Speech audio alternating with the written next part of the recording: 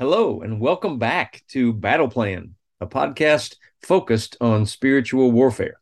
I'm Steve Hemphill, and Battle Plan is an ongoing discussion of how we put our faith into action.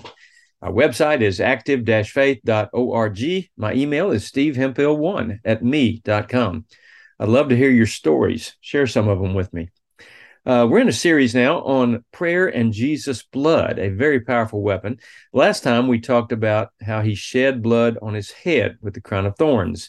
Today we're going to continue this discussion with the prayer and Jesus' blood that he shed on his hands and feet when they nailed him to the cross.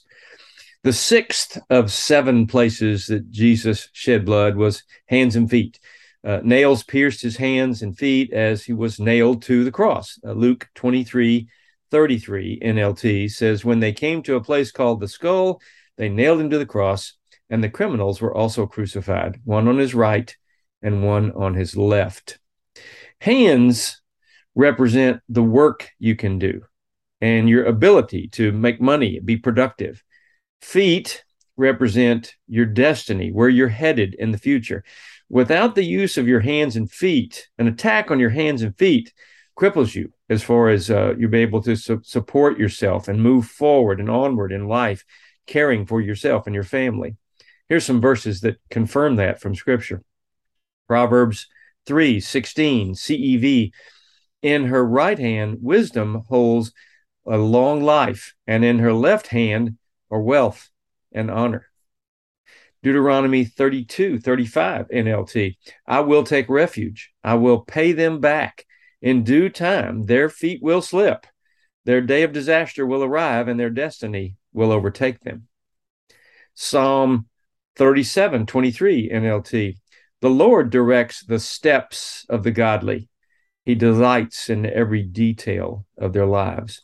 Acts 20:34 NLT, you know that these hands of mine have worked to supply my own needs and even the needs of those who were with me. Jesus offered his own hands and feet willingly to redeem our own and showed the disciples his hands and feet after his resurrection as an encouragement. Luke 24:40 NLT, as he spoke, he showed them his hands and his feet.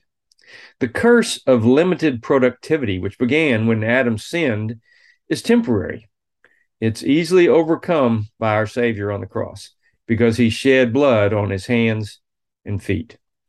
So, in light of today's thoughts, let me suggest part of your personal battle plan might be to ask God to help you use your hands and feet for kingdom purposes.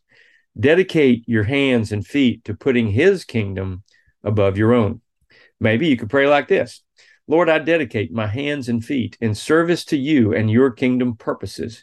Help me to fulfill my destiny as ambassador for your kingdom. Give me eyes to see exactly where you want me to go and use my life, my hands, and my feet in service to you. In Jesus' name.